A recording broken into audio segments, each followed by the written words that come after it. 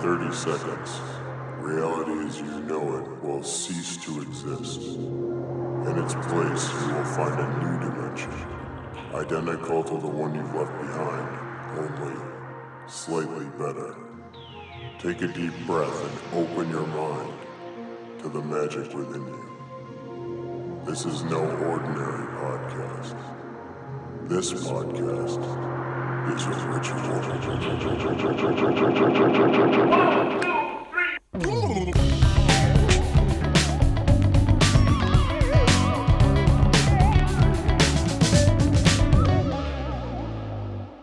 How are you?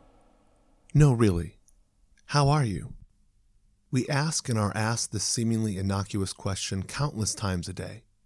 It forms the opening salvo of tedious small talk, casual pleasantries aimed at discussing anything but the true answer to this inquiry. And when we're asked, we say, good, great, busy, fine, I'm all right, and let these surface-level labels obscure whatever we're really feeling, whatever our actual state of internal affairs is, whatever we're currently calling this strange and unbelievable subjective experience of human consciousness we're struggling to make sense of. 5 years ago, Ulrich Uggen decided to ask this question in a new way. Inspired by his own experiences receiving kindness from strangers while traveling in his native Turkey, he began posting flyers around the East Village of New York City featuring a large photo of his face and the words, "How are you? No, really, how are you?" And he invited whoever was reading the flyer to come to his apartment and talk to him in person about their answer. Ulrich credits these conversations with an incredible shift in how he saw himself and his own relationship to the world around him. It changed his own answer to the question, "How are you?" And today, Ulrich joins our ritual to talk, to chat, and to teach us how to talk to strangers. Hello, Ulrich. Welcome to Ritual Space. Hey, Devin. Do I say the magic word now? That now is a great time for the magic word. Moronic. Moronic. Okay, so 1, 2, 3. Moronic. Why moronic? I'm not sure. That's the first thing that came through me when you told me to come up with a magical word. And even though it means something bad, it's referring to a stupid, ignorant person, there is something funny about moronic as well. Something lovable, you know? Like a really dumb comedy film that it's like, it's so stupid and yet you're It's likable. It's hilarious. Yeah, it's likable. Yeah. I always like in cartoons when, what is it? I think Daffy Duck says, "What a maroon." I don't know what the historical Is that what Daffy Duck says? Yeah, he goes, "What a maroon." Who's the one that is That's Donald Duck. That's Donald Duck. Yeah, that's his brother from another media conglomerate. I'm curious, now that we're talking about Daffy Duck, what's that collar that he wears around his neck? Have you ever was that like I assumed he was collar? a priest. Really? That's what I thought. Yeah. Interesting. I don't know. That's a great question. Would you like to get officiated by a Donald Duck lookalike for your wedding between yourself and Lisa? I don't think we've considered that as an option. I feel like it's one of those things that you'd have to go full blown with the giant Disneyland style like stuffed mascot costume. Sure. And then that's a weird vibe. You think so? Yeah. You don't think it would fit with the wizard theme? We could just go full just crazy town and just our whole wedding party is going to look like a New Yorker cartoon with just all kinds of different weirdos. Well, I'll tell you this, man. As long as I'm invited, I'll fit in with whatever theme that you guys decide to go for. I will blend myself into that. So that's a deal. You're a good. Can I get a pound? You're a good blender. It's funny you mentioned because I just threw away my old blender today to invest in a NutriBullet. Oh. Yeah. So today's the start of a whole new life. Well, I haven't ordered a NutriBullet yet, so I just got rid of the old blender. Okay. So right now, the idea of the future, what's to come in the future, has been implanted or planted. You've created the empty space for possibility to grow up from. Exactly. Gotcha. I guess I could put in the Amazon order today, but it would probably arrive by the time I'm in Turkey. Mm-hmm. And then my roommate would have to pick up the package, and I don't want to have him exert any more effort then he works 6 days a week. Yeah. And I work like much little compared to him. So I don't want to exhaust him. Yeah. Does that make sense? Absolutely. No, you don't want to put your roommates out. That's No, especially when you're doing what you're doing with your apartment. I think you want to keep. What am I doing with my apartment? Devin? That's what we're here to talk about, my friend. What are you doing with your apartment? That's actually such a wonderful way of asking that question. What are you doing with your apartment? I have an open door policy. I want to invite the entire world into my home. For a long time, I struggled with making friends, being a likable person. So the fact that I'm in such a place right now at the tender age of 30, that where people are not only showing up to my apartment by the dozens, but also financially supporting me at the same time. It's humbling is not even the right word. It's almost like magic. Moronic magic. Moronic magic. So can you tell me a little bit about before, when you said that you weren't likable or weren't connecting with people? Were you quiet and shy, or were you a little bit intense and off-putting? Yeah, I think so, man. I was just that right combination of like pretentious music nerd, narcissistic, not very self-aware, right? The combination of all these things just made me not a very likable person, even though I so desperately just wanted to connect with people, wanted to like belong somewhere. It took me, I'll be honest with you, man, it's probably only in the last year and a half that I came around, and I had a magic moment that happened on the dance floor. I started dancing. Okay. And I started to talk to God through my body. Yeah. And I'll just say this, the nightclub Nublu in the East Village saved my life. So that was a big transformation for me. And now I don't want to make a grandiose statement, but I'm finally the person that I've always wanted to be in my life. Oh, good. You better not change. I hope not. Just stay as you are. But that's part of the thing, man. You have to be willing to let things change. And adapt and evolve. Yeah. Yeah. So when have you evolved? When was the last time you evolved? Oh, I evolved all the time. This summer I've been evolving. I'm evolving. Really? Oh, yeah. If you could go back to the Devon on 30th of May, right before the start of summer. Oh, yeah. Now we're at the end of summer, right? That's a different Devon. That's a different Devon. Yeah, yeah. I had a different job. I had a different plan for the future. That was a totally different me. Would you have given him a kiss on the cheek? I would have given him a little pat on the bottom, and I would say, just a little bit long, just a little bit more. I see. Just keep going. Do you do that to your friends too when you want to give them a bolster of encouragement? I wish I did it more. I mean, consent is very important, but I think intimate contact between friends is very valuable. So going back in your journey of being an unlikable creep, you were I think it's a common mistake that I feel like you touched on, where it's that desire to impress ends up being alienating, of like, let me show you how great my music taste is rather than connecting with somebody else's. Is that sort of what you were doing? Say it one more time. Sure. So I think there's a common mistake people make where they want to make friends and they're like, I should impress these people by showing off how much I know about this thing or correcting their misinformation about this. And they think that they're generating value when really it's totally off-putting, and everyone's like 100%. I thought that in college I had to listen to as many music bands, as many new groups as possible, so that I could connect with as many people, not realizing that plethora of knowledge that I had gained was actually making me come across as more nose up in the air than how I intended to come across. I wanted to connect, but conversely, I did the exact opposite, which was to drive people away because I was too Mr. Know-It-All. And full. I mean, you were full of all this knowledge that was spilling out of you, when I think often it's more valuable to create that emptiness of, what are you into? What have you been listening to? Tell me about what you like. I'll tell you, man. I also found it that, like, in college, I was also getting really into like Ethiopian music and like Portuguese music. I love bossa nova. And I'll never forget, I think it was the first time that I hopped in a taxi in New York City, and my cab driver was an Ethiopian guy. So I said, you know Mahmoud Ahmed? And Mahmoud Ahmed, he's like one of the top like Ethiopian guys. And he turned to me, he's like, you know Mahmoud Ahmed? Yeah. And boom, right there, we started having a connection. So sometimes actually music can be a beautiful facilitator for connection. I think it works better when you connect on international bands rather than just like little known indie rock bands, if that makes sense. Well, I think it's gotten so hard where even with people that I would consider close friends, like we're all in our little Spotify rabbit hole. So I don't know if anything that you're listening to is going to connect with anything that I'm listening to.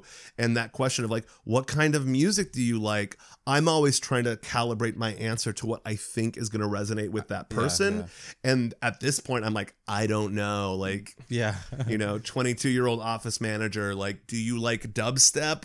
I don't know. Like, what are you into? Are you asking me? Is that We can talk about music. Yeah. What are you into? I'm more curious about what your username is on Spotify. Oh, I think it's just my name. I think it's just Devin Person. Yeah. Gotcha. Was the person the name that you bestowed upon yourself? Uh-huh. Okay. Gotcha. Yeah.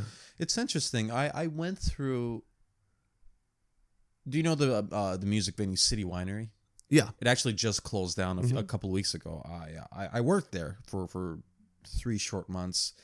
And it was a very interesting turning point in my life because I was still hiding behind many masks, and I would introduce myself to people as Lou, because I just thought, okay, Uluchu's like too complicated. Nobody knows how to say it, and like, I guess I didn't want to be lumped into that like weird foreign guy category in their mind, so I'll keep it Lou, like a sitcom character. Yeah, like, in hey, hindsight, I'm Balky. Yeah, and in hindsight, it's really really embarrassing. But I remember adopting that name for myself. How it changed my perception of who I am. So I'm just out of curiosity, when you developed the name Person, or came up with it and started going by it, has it changed you as a person? Well, I think my story is a little bit the inverse of a lot of people's, where I created a character and stepped into that, and through that process felt like I became more my true self than I'd ever been before. I've always been a little bit of a weirdo who is into costumes and playing dress up and, be willing to have the eyes on me when I'm walking down the street, even if it was, I just found a weird piece of clothing at the Goodwill. Are you a daredevil? Am I a daredevil? I like pushing my own limits, but I definitely am not someone that like is easily goaded into things or like feels that need to prove myself. I think that's kind of like the more daredevil-y people I've met. I've seen that. I think that kind of speaks to your sense of security in your own self, to be comfortable well enough where you don't have to prove anything to others, because... Or I've also caused enough problems for myself by doing the things that I've pushed myself into, that when somebody else is like, you should do this thing, I'm like, no, I'll do enough damage to myself. Thank you very much. I have to ask you one thing, which is really important, because let's... how are you, Devin? How are you? I'm good. Good. How are you? I'm good too. Today, I'm very chipper. I'm very energetic, but I've had a very long 7 months. Yeah. And I'm really, really looking forward to my vacation next week to Turkey. I did like a stage thing on Saturday. I did one of my coffee reading sessions in front of an audience. Oh, cool. It was my second time doing it in this fashion. And I was so close to canceling it because I was just like... Last week alone, I think I did somewhere between 100 to 120 readings in 1 week. Wow. In 70 days. Or not 70 days, in 7 days. How long does each one take you? 5 to 7 minutes. Because you do a group of 4. Yeah. And is it like half an hour for the whole group? The part that takes longer is like the conversation. People come, and a lot of the people that book my coffee reading sessions do it through Airbnb experiences. Mm-hmm. So people coming in, they don't just want the coffee reading. They also want the experience of, showing up to a stranger's apartment in New York City, because a lot of these are, did I say they're tourists? Yes. Yeah, you can say tourists. So, it's about I have to create an atmosphere in which they feel completely comfortable, so that by the time we get to the communal reading, they're totally at ease. They feel comfortable with the rest of the members in the group. Yeah. And that's what takes time. That's where a lot of my energy gets spent. If I could just open up a cafe where like I could do 5-minute fortune reads, just boom, boom, boom, boom, like McDonald's style. Oof. My life would be so much. Well, I'm not gonna say my life would be easier, but it would make. I think you'd it miss easier. the foreplay. I think that's an important part of it. It is. Foreplay is important, but gosh, when you're giving so much foreplay to so many people, Yeah. it's it takes energy, you know. So I'm gonna do my best to bend you to some sort of narrative structure, but Okay. you are an unlikable creep. That's where we left off. Oh yeah, okay, and that's right. you come to a realization about this. Was there a moment that you realized that the things that you were doing were not working and you wanted to change? Yeah, it happened. I had 2 moments. The first moment happened in 2014 when I was working at City Winery. I fell When you were Lou. when I was Lou. Yeah. I fell insanely in love with one of my coworkers. In hindsight, it probably wasn't love, but it was a very severe form of crush. There's actually even a word for it. I read books about it afterwards. It's called limerence. Look it up. Limerence. Yeah. It's I would love to Google it, but anyways, the people who are listening, you can pause it and Google it. Yeah. That should have been our magic word. Limerence. Limerence. That's cool. And I'll tell you, man, she was a person who had such a strong exterior, but I could tell that also she had been pained a lot in her life, and there was a way in which, in her attitude, in her spirit, the way that she wore her pain is like a badge of honor, whereas me at that time, I was so ashamed and so, I guess, insecure about my shortcomings. And so seeing this quality in her made me feel very, very attracted. And when it became very obvious to me that I haven't developed enough as a person to be in her level to create any bit of relationship, it put me in a very crazy headspace. Like, I was just like, what the fuck? I'm 24, or at the time I think I was 24. I'm in New York City. I'm still lonely. I still can't make any friends. So I kind of packed up everything and I went as far away as I could get to or go to, which happened to be a little town called Van on the border of Turkey and Iran. Left my phone, didn't tell anybody, and I just hitchhiked for like 8 days. At one point, I was even 40 miles north of Aleppo, which some of you guys might know is like the recruiting grounds of a little group called ISIS. Mm-hmm. So not the safest place in the world, and I probably wasn't in the best frame of mind.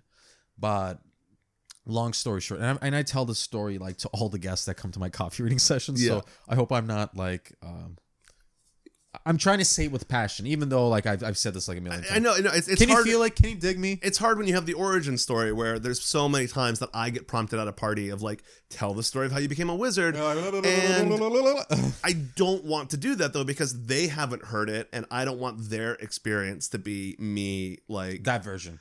blah, blah, blah, blah. Here's like the brush off version. But then also it is like, sometimes I'm like in the middle of it. I'm like, this story. Yeah. But you know, I think it's part of our legends. It's part of our legends, and I feel like it's up to us to learn to abbreviate it as succinctly as possible to the point where we can say it, but without feeling that weird grudge against ourselves for like, why am I getting into this? Does that make sense? Yeah, absolutely.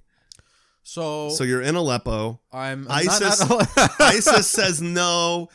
We don't like you. don't even You wanna talk be too your much. friends. You're a music snob. Get out of here. We'll find our own freedom fighters. We don't need you. Yeah.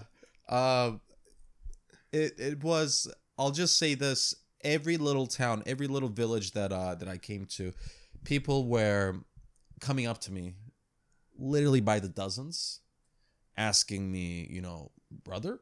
Yeah. First off, what are you doing here? Because I'm showing up with like my scotch and soda jacket. Like I'm very like Western. Like I'm not hiding the fact that hey, I'm an American. I even got the little flag that I'm wearing around.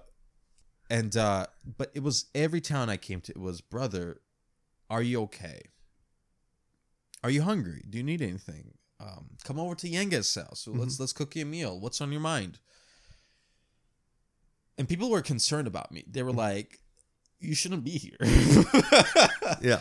And it just made me think like, wow, you know, if I were like back in New York City and maybe just a couple of weeks prior to me taking that trip, I was somewhere on Christopher Street in West Village crying my eyes out in the middle of the street. And like maybe like 6 or 7 people walk past and just like as though I'm a ghost. Oh, yeah.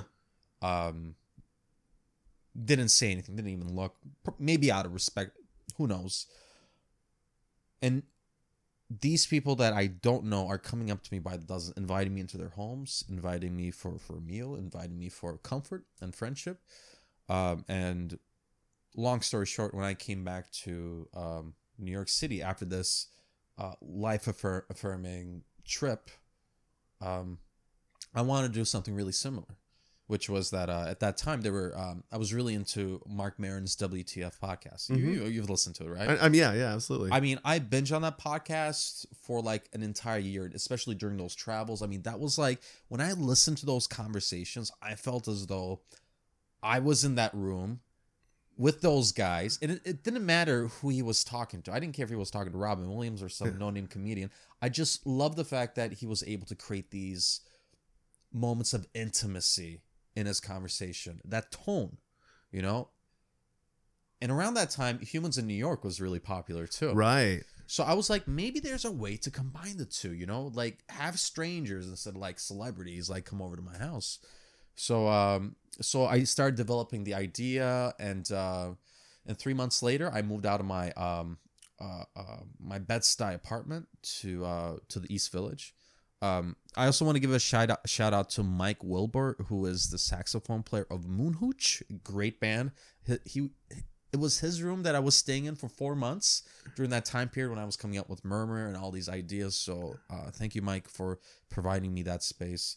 And yeah, and then I moved to the East Village, and I started posting street flyers with just an open invitation saying, hey. It's like a picture of your face, right? It had this like weird, like black and white, totally vague photo of me. Yeah.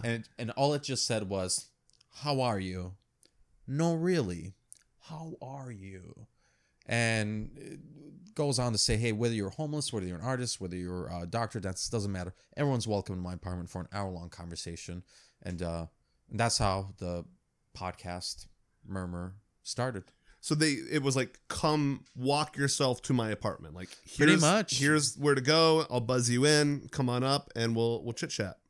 People would text me saying, hey, I just saw your flyer. I want to come on your show. And I would say, here's the address. I'll see you in 5 minutes. What was the first person that showed up? It was interesting because I moved into the apartment specifically to do this project, right? Yeah. And I didn't even know how I was going to get the guests. Like, I didn't even have the flyer ideas yet. So I would literally just scavenge around the neighborhood until I found someone. Hey, kids, you want to be on a podcast? I mean, you know how there are those moments throughout the day when, let's say you're at the grocery store, you're waiting in line, and suddenly you and the person standing next to you, you just strike eyes. Yeah. You feel that connection. You just create a natural conversation. So I would wait for those natural moments to occur and then say, hey, I do this podcast where I just started it, but it's I talk to total strangers. Do you think that would be something you might be interested in? It worked a few times. It didn't work. New Yorkers have a high barrier of even that initial connection moment when they see you looking. They're like, what do you want? How do I get out of this? Abort. And probably even in that time frame, I was just that right amount of. I had just the right amount of naivete to do something like that. Yeah. And eventually it was at Washington Square Park. There's this little church-like place, and on the stoop there was a guy, Meshach, and he was drinking whiskey, and I sat next to him. It was middle of December. It was cold, and we started talking, and I said, hey man, I just got this idea for he didn't even know what a podcast. I was like, I do a radio show. I said internet radio. Yeah. I said, you want to come over? He's like, yeah, sure. So he was the first guest, and I still see him every now and then. The reason why the Flyers See him on the street, or like you yeah. He was supposed to come to Thanksgiving and Christmas for my family's gathering, but both times he last minute something came up and he couldn't make it. So maybe, hopefully this year, Mishak, you can make it for Thanksgiving or Christmas if you're listening. But yeah, the flyer idea came like a few weeks later when. Have you ever seen the flyer of that guy looking for a girlfriend? Yes. Dan Perino. Okay, yeah. So I'm going to drop some like secrets on you. Yeah. So I contacted Dan Perino. He was like maybe my third or fourth guest because I saw him through the flyer. He came on my show. And then afterwards he said, "Hey kid, like, do you know much about computers?" And I said, "Yeah, I do. Like, what do you need?" He said, "I need somebody to build me my website because I'm getting all this press and people don't know where to find me." So wait, let me just jump in with some context. Yeah. So in New York, there are flyers that you see everywhere. There's one that's like for a guitar teacher. There's a few others that are like really common. And this one has this random just guy, and it's like looking for a girlfriend, and it has some information about him. And then it's like, I think it has like the little like pull a number and call him up. So it's sincere. The thing that's hard now is it's hard to tell what is actually somebody's weird flyer and what is some NYU art students like joke performance piece. Probably in the case of Dan, it's a little bit of both. Okay. But so after he came over, we made a barter, which was that I built him a website. Yeah. And he in return posts flyers for me for an entire year, right? Wow. He agreed to post like 300 flyers for me a week. Wow. So strangely, and he was the one to suggest, "Kid, if you want to get guests, you have to do this flyer thing. It works." And has he found a girlfriend from his flyers? No. Okay. So it works, but that's all I'm gonna say. I'm gonna let the silence speak for itself. Okay. But yeah, strangely, it was Dan who kind of jump started Murmur, the looking for a girlfriend guy. If it wasn't for him, for an entire year and a half, he was posting all those Murmur street flyers, and I met so many amazing people, and then so many incredible people showed up to my apartment, like thanks to his idea. So I'm thankful to him. Yeah. As much as people want to make fun of him, he's the reason why I'm here doing what I love. So yeah. And it's also just incredible, I think, the physicality of it. There's, we're all trapped in these digital worlds, scrolling through Facebook on our phones, trying to quell that loneliness inside of us, but it's actually going out into the world and having something physical that creates this connection that you found to be, I think, more powerful. So powerful. You didn't do Google ads for come to my apartment. No. There was a guy in the West Village who was very he really did not like my flyers. I can't say that he sent me death threats, but it was like very, very aggressive because he didn't like my street flyers. Why? He thought that they were like just littering the environment, and I don't even remember his reasons, but I'll never forget. He one time, his name was Chris something. He sent me such a scathing email, but then he took the email in English and sent it through Google Translate to Turkish. Yeah. And then include again saying at the bottom, just in case you missed any of the details, I also included the Turkish version of mine. Wow. And this is before like there was any press about me. So the fact that like he even knew that my name was Turkish was kind of like a little freaky. But yeah, not everybody was a fan of my street flyers, but for me, I still think it's such a like an old school. It's in the spirit of that like old New York, Oh, absolutely, yeah. That be the New York weirdo that you want to see in New York. Be the New York weirdo that you want to be and see in New York. I like that, yeah. So I imagine that you get this question all the time of like, what's the negative, like how many scary experiences or weren't you worried about?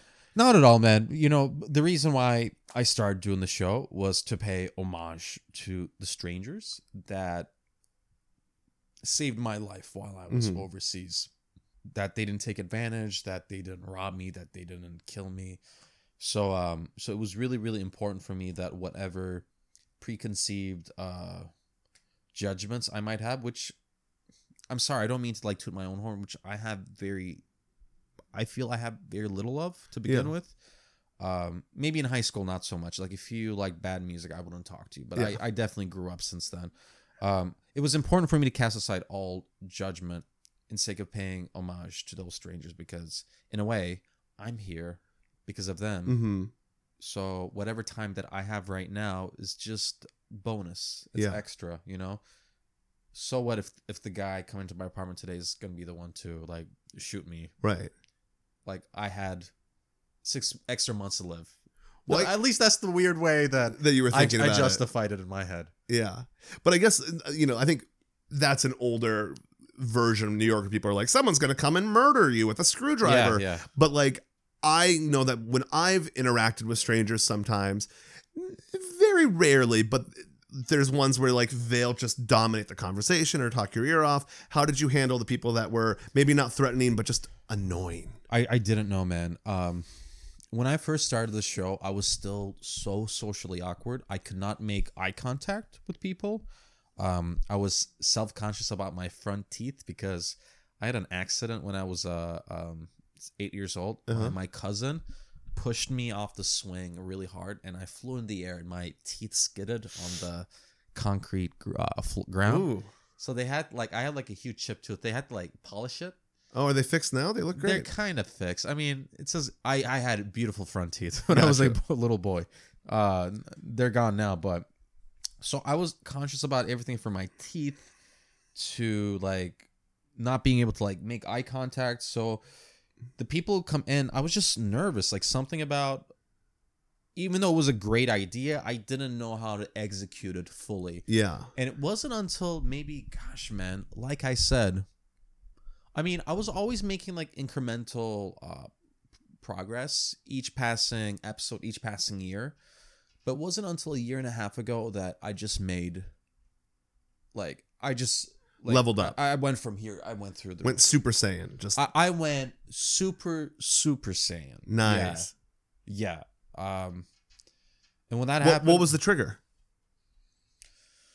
I went through another period of depression. Isn't it funny how the depression is the fertilizer that things grow out of? It sucks to go through it, but yeah, it really good stuff is on the other side. I so believe it. It's power, it's almost like, when you think of Darth Vader, right?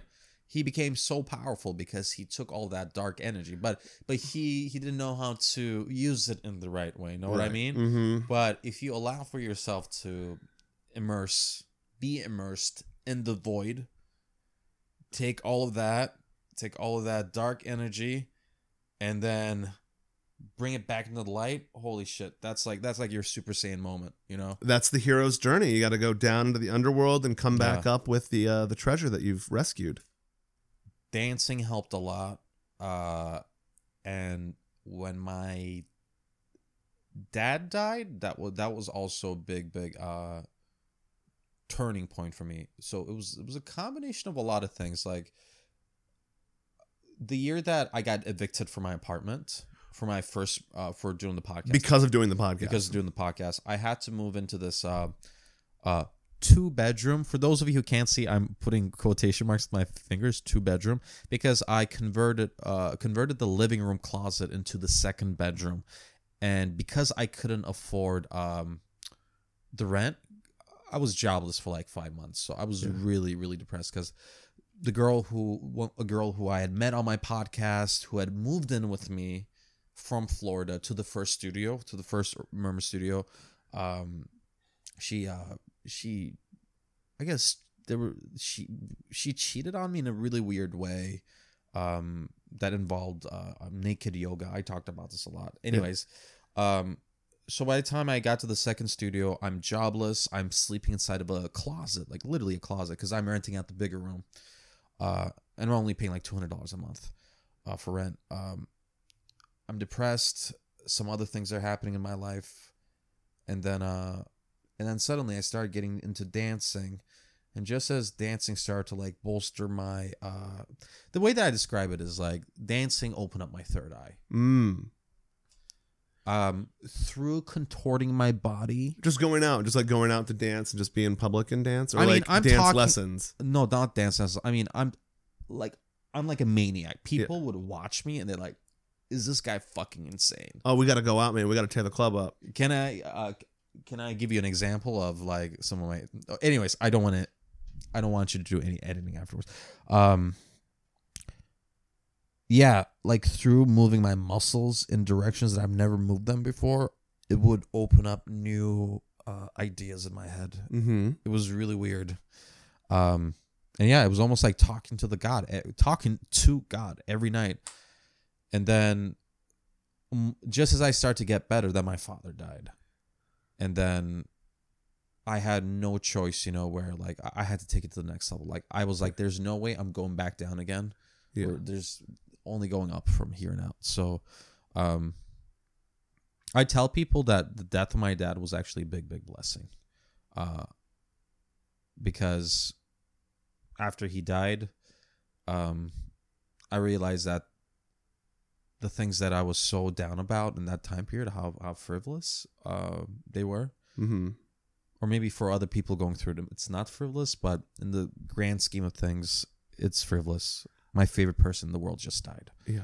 I also lost my mother a few years ago, and I can absolutely relate to what you're saying, where it's in no way like, oh, I'm so glad they're gone, but it is, I think, one, you have seen the end chapter of this person's life, and it kind of puts all things into perspective. So as my mom got sick and then passed away, suddenly I saw her as this complete person in a way that I never fully realized before. Like I'd always loved my mom, but now I was like, oh, this is who she was, and it just became such an inspiration. And then I think it also freed up some of my own energy in those same ways that you're talking about, of like, what's important to me, what should I be doing now? I love that story that you told me when you came to my apartment. I met you 2 weeks ago, Devin. You came over, we had Turkish coffee, I read your grinds, and then you told me the story about when you and your mom decided to do a yoga session together. Guided meditation. Meditation. And this was shortly after, maybe a few months after it was announced that she was... after the diagnosis, yeah. After a diagnosis that she was, that she had cancer, that she was going to die. And it was during that meditation you said that you had this moment where you just started crying. You kind of broke down. And she had this you explained it so beautifully. She had this such a consoling way in which she talked to you through it, to say like, hey, I had a full life. Like I had a beautiful son like yourself and a beautiful family. And somehow I think through the fortitude that she showed to you in that moment, it also gave you back tremendous amount of strength. At least that's the version of the story that I remember. Well, the version of your story that I'm now going to tell is I really appreciate what you said about you connected so much with your father right before he passed, and you had these great long conversations. Every day. You were FaceTiming 2 days before he died. Yeah, and that you really, like when he died, you're like, wow, like this loss hurts, but I have lived so much with my father in these last few months of just connecting that it's not, there's nothing that's lingering of like, oh no, I forgot to do this. It's like, nope, we talked about it. We did it. He passed on all this information. Yeah. He gave me the download. He totally gave me the download, man. And I downloaded the shit out of that. Yeah, download. You got that PDF on file. And now I'm uploading it for the masses. So you're talking to people in your apartment. You're getting kicked out of apartments because landlords aren't happy that you're advertising. Yeah. Come to my apartment. Actually, this is very good news, guys. I want to make this announcement by saying that I just renewed my lease for this current apartment, the Third Murmur Studio. So despite having, in this past year, I had maybe over 12 to 1,400 people in my apartments, both for the podcast and for the coffee readings. Despite having these many people, my landlord is still oblivious to what I'm doing, and I get to stay another year. So here's to 1,500 more people for this upcoming year. Now that's amazing. When did the coffee readings become a thing? Where did that? Can you tell me the backstory on that? Yeah. So during that time period, a year and a half ago, 2 years ago, when I was the first eviction, living inside a living room closet, going through that breakup, not having a job. I had to get out of New York. So I packed up my stuff. I went to Turkey to see family because during times of trouble, I always love to go back home. Mm-hmm. That's where I get re-energized. And my dad had just moved to kind of a faraway town from Istanbul. And so it's like 6 hours away. I went down there. I spent 5 days with him. And in those 5 days, we started going to this, we started like road tripping. And we went to this really, really nice like village restaurant, village barbecue kind of a place where we ordered coffee. And I can't tell if I asked him to read my grinds or if he suggested, because my dad loved reading coffee. Ah, okay. So is this a common thing in Turkey? Yeah, in Turkey, it's something that almost everybody knows how to do, but it does change from person to person. It's entirely subjective. It's like what totally It's subjective. like looking at clouds. Yeah, it's totally subjective. So can you just give it an over? So Turkish coffee, you get these nice dark grounds at the bottom, espresso style coffee. You flip the cup over. And then when you flip it back up, you have these grinds, the coffee grounds that formulate symbols. They like streak down the sides, exactly, and then they create these abstract patterns, which you look at the way that kids would look up at the clouds and say, that looks like a bunny, that looks like you know what, that's the example that I give to people. It's like cloud watching. It's really, really fun, and it's very much meant to be an opportunity to relay words of positivity, encouragement, and hope. And I also want to underline this, my dad actually also proposed to my mom in a coffee reading. Wow. So it's the reason why I'm alive, Yeah. And so he ended up giving me a reading that I was lucky enough to record on my phone. On video. I still have my father's last fortune read that he gave me on video, and the words that he spoke, the things that he said were things that I was so desperate to hear, and it gave me such a boost of hope that I was like, whoa, I have to implement these into my murmurs, into my podcasts. Yeah. So when I came back from New York, or when I came back from that trip, I start to do these coffee readings after each conversation. And eventually the coffee readings kind of became almost more popular than the podcast. So earlier this year, I finally quit my bartending job that I was doing. And I started doing these readings in group sessions. And I do it a lot more than the podcast now, actually. Wow. Yeah. Because it's more popular off of Airbnb and it's more popular. And this is actually a funny thing. The format of the podcast actually kind of changed too, because so after my second apartment eviction, I realized that posting street flyers was no longer the way to go, because I didn't want to get kicked out. Kicked out again, yeah. So during that, this is like maybe 2 years ago, so I started putting the podcast on Airbnb experiences just to get my guests through the online platform. But the lowest price that you could put on there was $1. Yeah. Right. So, and even that, like when I did that, it hurt me so much. I'm like, how dare I like put a price tag on this, for something that the strangers like saved my life for. Now I'm like charging money, $1. How could I do that? Like even that dollar, like, burnt my inner morals in my own self. But guess what? Like lo and behold, I got so many fucking bookings, man. I started talking to like 10 people, 15 people a week. Wow. On certain days, like I would have 2 to 3 guests. Yeah. Because the dollar was like, it was really cheap. Yeah. So I'm like, okay, well, let me raise it up to $5. Still shit ton of bookings. 10, 20, 30, 40, 50, 60, 100. 150. And the podcast is now at the price of $295, and people still book it. Wow. New York tourists, man, they'll pay anything. Yeah. They'll pay anything. They'll pay that much to go on a boat that like goes past the Statue of Liberty and doesn't even stop. And the way there's also a ferry that's free right next to it. It's amazing. The way that I justified is that like through doing the podcast for so many years, for like 6 years or 5 years, over 800 guests. Yeah. Right. It's almost become an experience in itself. It's not just a conversation. It's something. I don't want to be pretentious, but for me, Murmur is an exploration of our subconscious. And what I mean by that is, I never ask questions that you would like typically see on like talk shows. Yeah. Everything is so in the moment that I'm all about extracting stories, extracting spontaneity that might be lurking in the back of your mind, but things that require us to go off script, right?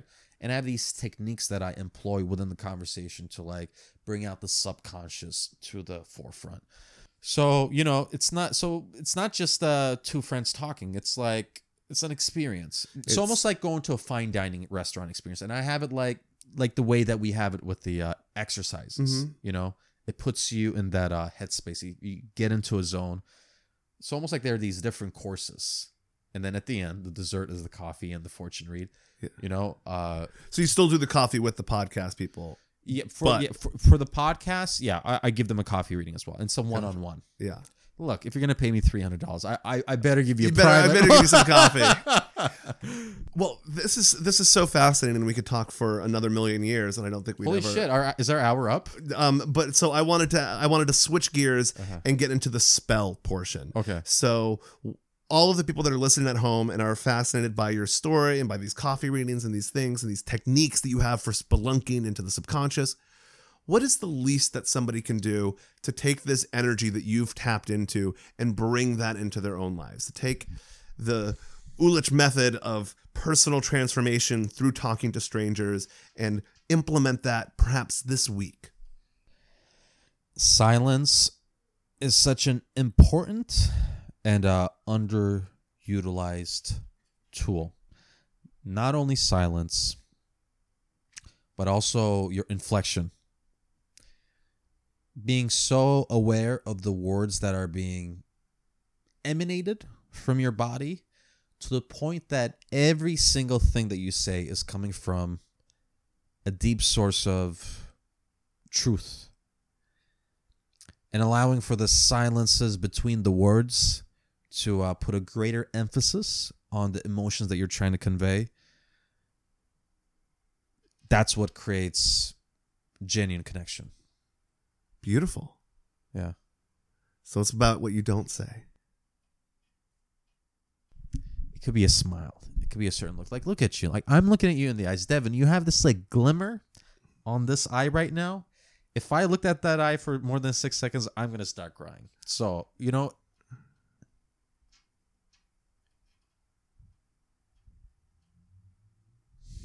Exactly. Beautiful. Thank you, Ulich. Thank you, Devin. To learn more about Ulich's conversations and Turkish coffee readings, visit murmurtalk.com. And for more of the conversational magic that is This Podcast is a Ritual, you can visit patreon.com/thispodcastisaritual, where you can participate in this conversation through a donation of $4.20, helping us unlock more magic and bringing more strangers into the swirl of words, ideas, language, encounters, and experience that hopefully will transform your own answer to that same question of how are you? No, really, how are you?